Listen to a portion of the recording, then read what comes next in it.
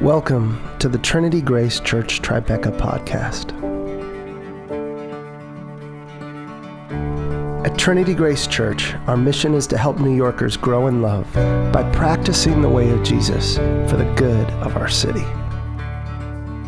If you're interested in Trinity Grace Church Tribeca, check out our website at tgctribeca.com, where you can learn more about us and learn about ways that you can help support our church and this podcast.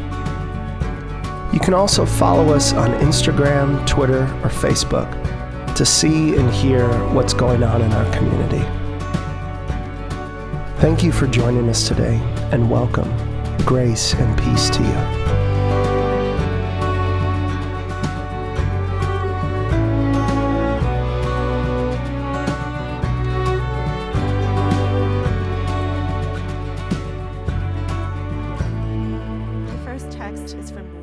Chapter 12, verses 13 to 21. Someone in the crowd said to him, "Teacher, tell my brother to divide the inheritance with me." Jesus replied, "Man, who appointed me a judge or an arbiter between you?"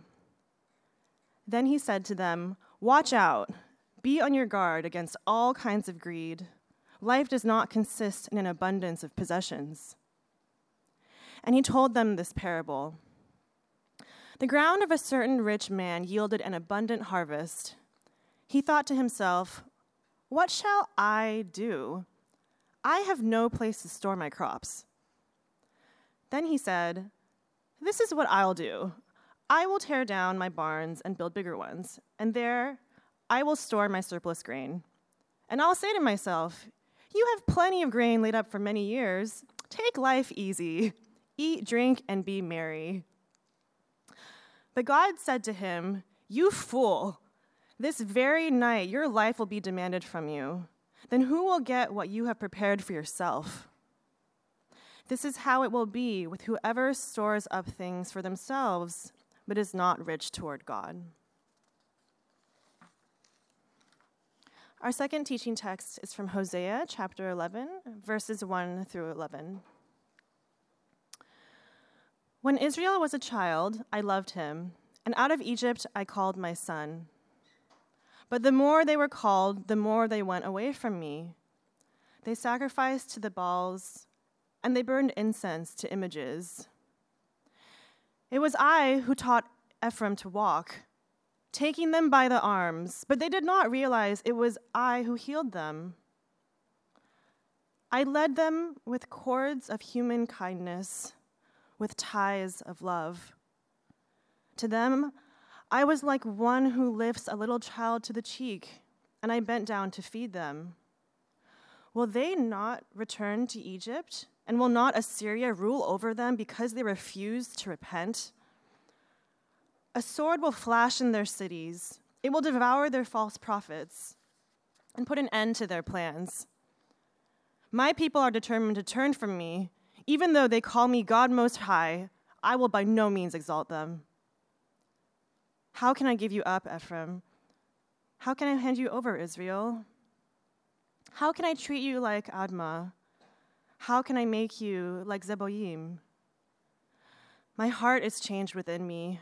All of my compassion is aroused.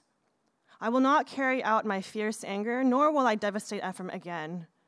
For I am God and not a man, the Holy One among you. I will not come against their cities. They will follow the Lord, and he will roar like a lion. When he roars, his children will come trembling from the west. They will come from Egypt, trembling like sparrows, from Assyria, fluttering like doves. I will settle them in their homes, declares the Lord. This is the gospel of our Lord.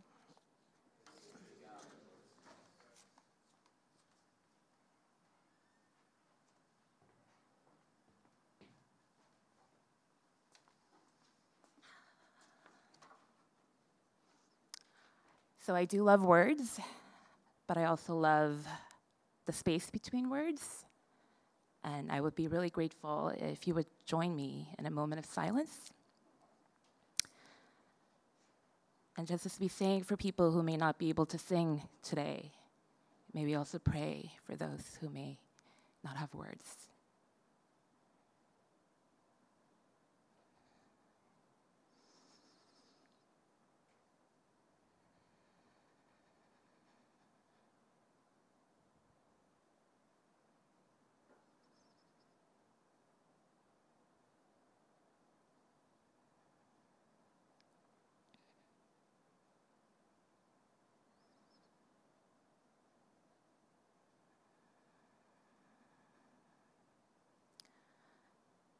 May the words of my mouth and the meditations of all of our hearts be pleasing and acceptable to you, our God, our rock, our Redeemer.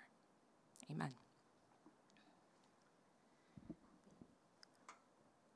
When I saw that the gospel text assigned for this Sunday was the one of the rich fool, I was a bit nervous for two things. Obviously, the subject of wealth or money is not the go-to topic to have a conversation with a group of people you just met, especially here in Tribeca, Phi-Di. I remember Googling the zip code of the church to get a sense of the local context and just being astounded, like, is that an extra zero? Just looking at the income and average cost of homes. And perhaps this is not the best time for me to confess that I have issues with wealth, but I feel a lot better because Jamie just told me that you actually recite that beautiful generosity creed weekly, so I feel a lot better. My pastor parents might as well have taken a vow of poverty as they grew up in Korea and the Philippines, visiting orphanages regularly, like every holiday. I was told countless stories of saints who gave up all of their earthly possessions and was made to memorize. Or maybe I just absorbed through osmosis, right? Verses like, the love of money is the root of all evil, and you can't serve both God and mammon. And because of that bias, before I took a closer look at this text, I assumed I had an easy sermon about condemning the rich, let's eat them, the 1%, comparing them to the, agrochemical giant Monsanto is exploiting workers and earth worldwide, and start a rallying call for another Occupy movement, beginning right here. But to my disappointment, the rich farmer is actually not really portrayed as particularly evil or wicked in this passage. He doesn't seem to have gained his wealth illegally or exploitatively. He doesn't even seem all that greedy. You don't see him make plans to buy out all the other lands and start a monopoly on bananas. I'm sure the financial advisors and traders will find his plan to simply build a larger barn to store some of today's plenty for a possibly leaner tomorrow rather boring and unambitious. Isn't he doing what we're all taught to do, regardless of our class backgrounds, which is that we should all be saving for a rainy day? So if there's nothing wrong with this modest wealth, after all, he's not a modern-day billionaire who can feed half the world's population and then some. And if there's nothing wrong with saving a bit for the future, what do we make of God's indictment that he is a fool and that his life is being demanded of him, from him? Perhaps you've noticed the rich man's unrelenting self-preoccupation and the curious conversation he has with himself. Eugene Peterson's Message Bible really hits it home. He talked to himself. What can I do? My barn isn't big enough for this harvest.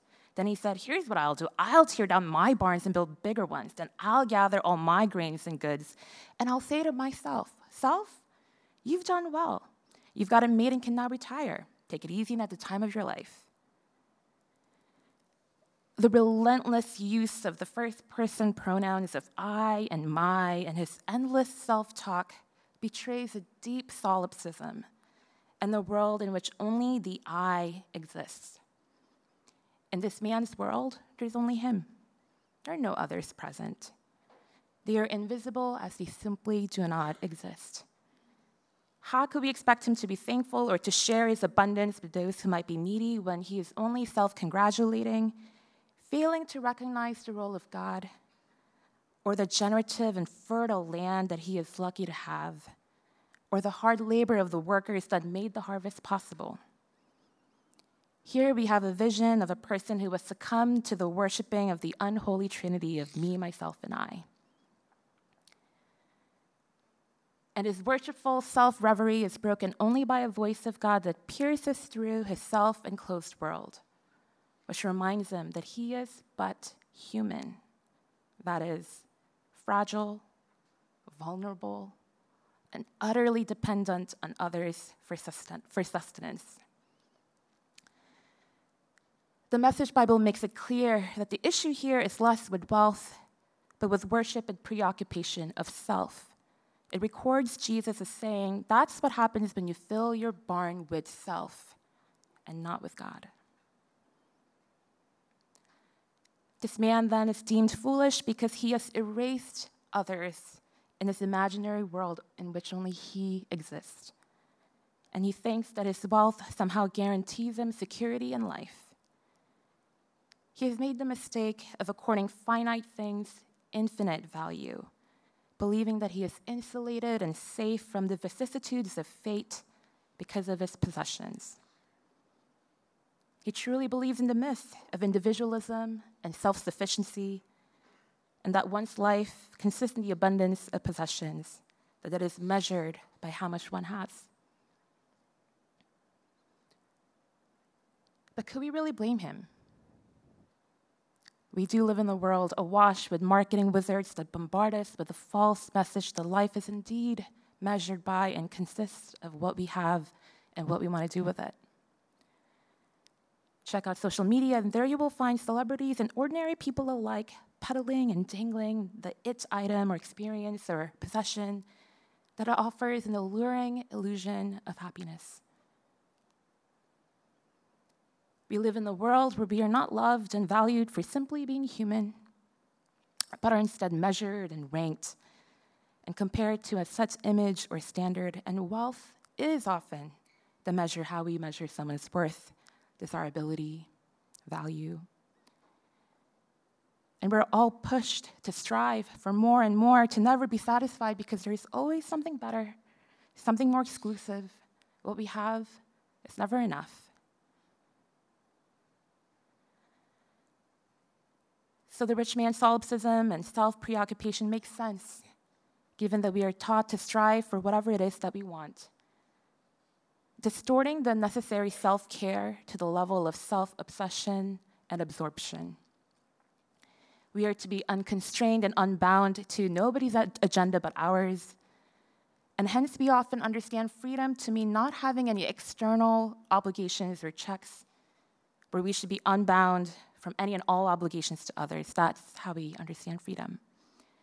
And if you Google image that word, it often shows just one person, usually solitary, who's like jumping elatedly as if they just broke out of a prison. But such an understanding and vision of freedom fails to register the theological truth that we are relational and created to be in communion with God, with others, and with the larger world, the more than human community of animals and plants ecosystem. No matter the rich man's attempt to erase and invisibilize the presence of others, he can't alter that truth, that true life is meant to be lived in communion with others and God, who is the ultimate giver of life. The truth is that we can never be and are not meant to be independent or self-sufficient, even if we would like to be, and even when we think wealth and possessions are the way to achieve that. Perhaps one of the reasons why we often fall for traps of self-sufficiency and buy into the myth is because we think we will be abandoned or cut off, and we don't truly trust that there will be faithfulness and love and loyalty on the other side. So we cut ourselves off because money is dependable. It might not be able to buy love, but it sure buys its proxies. It can buy you companionship. It can buy you sex. It can buy you so many things. And it's all because we fail to trust God's promise that there is nothing that can separate us from the love of God that is found through Jesus Christ. I find it interesting that in Hebrews 13:5, it reads, "Keep your lives free from the love of money and be content with what you have, because God has said, 'Never will I leave you, never will I forsake you.'" It is as if God knows our instinct for stockpiling and hoarding ultimately stems from our deep anxiety and insecurity and fears of abandonment by God and by others. So the rich man is foolish because he has fooled himself into believing that he can be insulated or secure because of his possessions. He is the living picture of Revelation 3:17, which reads, "You say, I am rich, I have acquired wealth and do not need a thing. But you do not realize you are wretched, pitiful, poor, blind, and naked." No amount of wealth or money can alter or cover up the fact that our lives are intensely vulnerable and fragile. It is indeed true that at any moment we could die, whether through accidents or ill health. Money cannot guarantee peace and harmony in our relationships, not with our friends, not with families, and if anything, as the opening of this gospel text tells us, money can often drive a wedge between family members, as in the case of the brothers who are fighting over an inheritance. This picture of the rich man lives actually deep inside each one of us, as this image is the picture of our most sinful self, which continuously falls for the illusion of self-sufficiency and independence. Sin is that which separates and cuts us off from God and one another. And this image is also embodied in the Hosea reading, as Israel is described as being hell-bent on turning away from God, as it mistakenly believes that life is found in being independent and disconnected. We might not want to admit it, but regardless, all of us are wired for connection to God and with one another. And in Hosea, God is described maternally, like a breastfeeding mother who nourishes and feeds her child, who lovingly takes the infant to her face, who provides healing touch and care for the babe, who's connected to child with the cords of human kindness and bands of love. The language of cords and bands of love evoke for me the umbilical cord that connects the baby to the mother. And the act of turning away and wanting to set oneself free can be likened to a baby trying to loosen and break the cord because it sees it as a chain or a noose, failing to recognize that it owes its very life to the life-giving, nourishing tie that connects the baby to the mother. While we so often try to deny our mutuality, our deep interdependence, the fact that all of us being here is the result of someone's care and love for us, prophets throughout the Bible and beyond have emphasized and reminded us that we are not our own, that we are part of a larger interrelated nexus of relationship and belongings, and that we each have a part and that we belong. MLK Jr. wrote in his letter from Birmingham jail that all are caught in an inescapable network of mutuality tied in a single garment of destiny. And less famously, in a letter to a friend, Kafka wrote of a vision that he had one night. He wrote, "People keep themselves at a tolerable height above an infernal abyss toward which they gravitate only by putting out all their strength and lovingly helping one another. They are tied together by ropes, and it's bad enough when the rope around the individual loosens and he drops someone lower than the others into empty space. Ghastly when the ropes break and he falls. That's why we should cling to the others."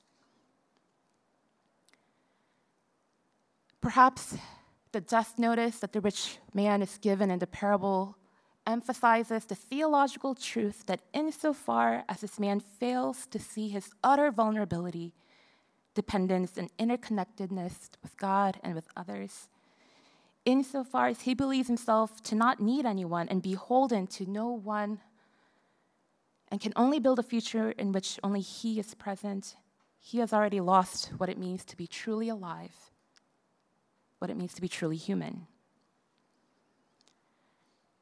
In Luke 15, in the famous parable of the lost son, the loving and merciful father describes the son who is abandoned and cut off the cord of love between parent and child for the sake of money as having died and being alive again, was lost and is found. Saying that the Son had been dead when he wasn't literally dead reveals the theological truth that there is a life that is worse than death, a life devoid of relationships. And just as God is depicted as a merciful and loving God who welcomes and turns towards the Son who has cut himself off, so God in Hosea is one whose love and mercy wins out over God's terrible anguish and understandable rage and heartbreak for a child who rejects and spurns God's love.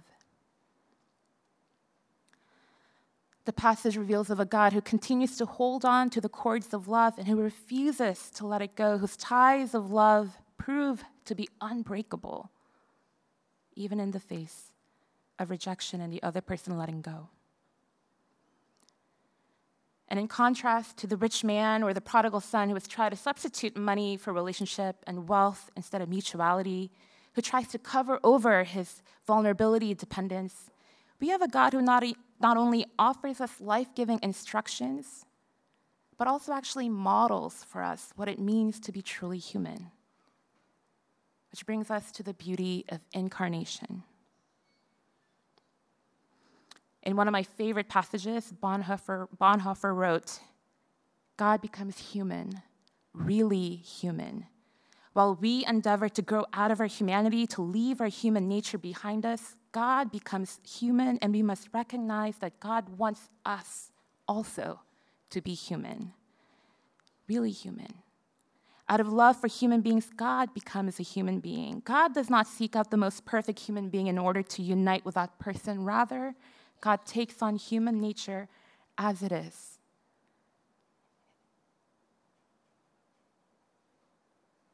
While we try to escape our humanity and our vulnerability, God embraces it in all of its vulnerability.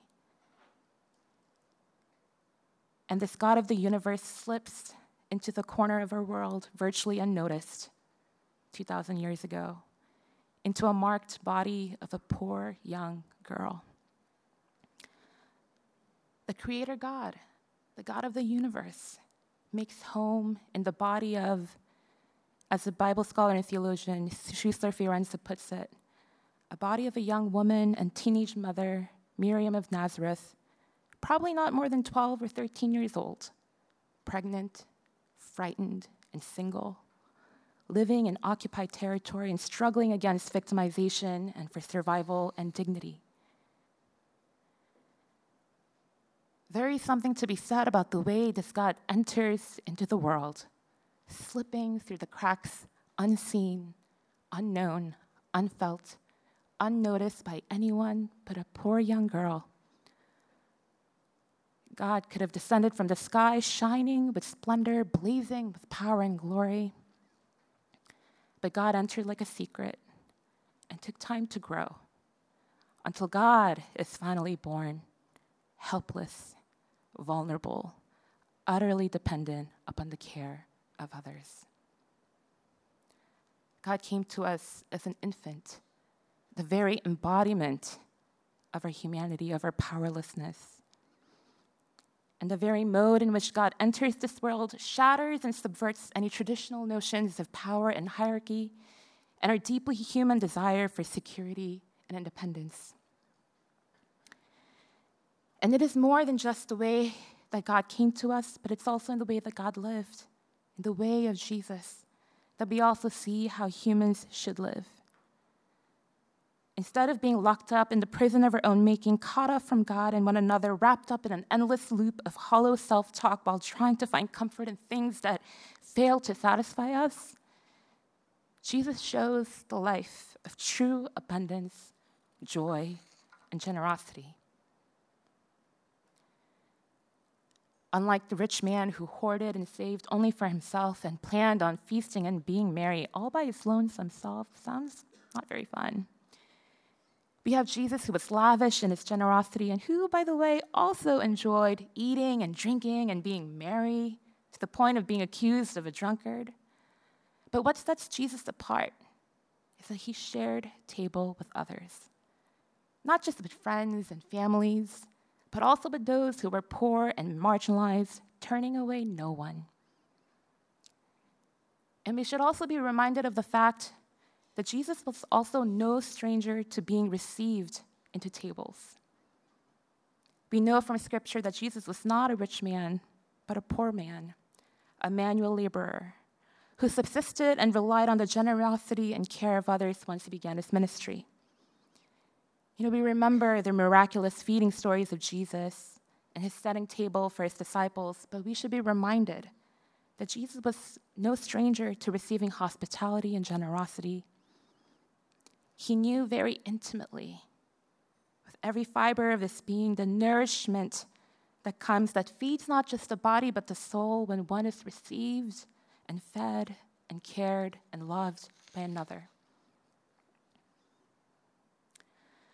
The way of Jesus contrasts sharply to the story of the rich as Jesus lived his life for and with others, freely giving just as he humbled himself also to receive the offerings from God and other people.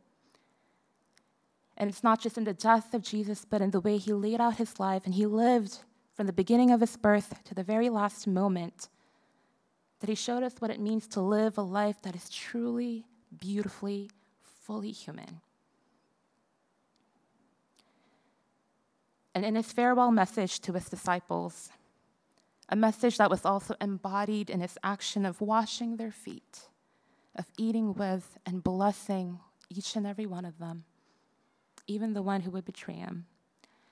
He reminds them, as he reminds us today, to continue to love each other, just as he has loved us. And in the verses that follow the parable of the rich man, Jesus comforts us, tells us not to worry, reminding us of the unbreakable love and mercy of God who knows our needs, nudges us to stop worrying and obsessing, but becoming channels of God's mercy, of helping realize God's dream in this world.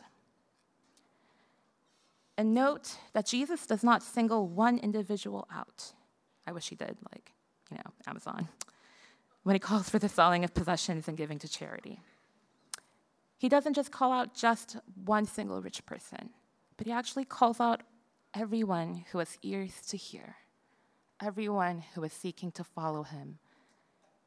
The you is the plural you addressed to the flock, rich and poor, of all stripes and shapes, the whole church, because we can't do it alone, to participate in the kingdom work by sharing things in common and making sure that everyone is cared for. And maybe to our ears today, that's actually what sounds foolish. To trust that a group of people will carry out what seems like an impossible task that kind of goes against the self-preservation instinct. Except the very presence of us here in this space, 2,000 years later, is also born by the legacy of the radical generosity and self-giving love of the early church, which earnestly sought to live the way of Jesus and won over hearts and souls of people, not by might, not by power, but by the love and spirit of Christ that paves way for love, mercy, and generosity. And the same spirit continues to call us and move us today to Little Flock of churches here, there, and everywhere, to Christ's ongoing ministry of loving and serving all of God's children. And we are invited to share not just our possessions, but our very lives. Imagine how different our world would be, a world that is so racked with greed and selfishness and discrimination of all kinds that seek to erase other people, like racism, sexism, ageism, homo and transphobia, wealth disparity. Imagine how different our world would be if just little flocks of just Christians who have tasted and known the grace of the living God also leaned into the way of Jesus. We can make a world possible where we no longer have to make human sacrifices to altar of guns and capital and power, but a world in which love and mercy overflows from the church to the world, erasing all divisions. A world in which wealth flows from the rich to the poor, privilege is shared with those who are oppressed, and beloved welcomes those who are maligned and marginalized. And the world in which we recognize everyone in the world, even that rich man, into a tightly corded bond of love. May God's kingdom come. May God's will be done.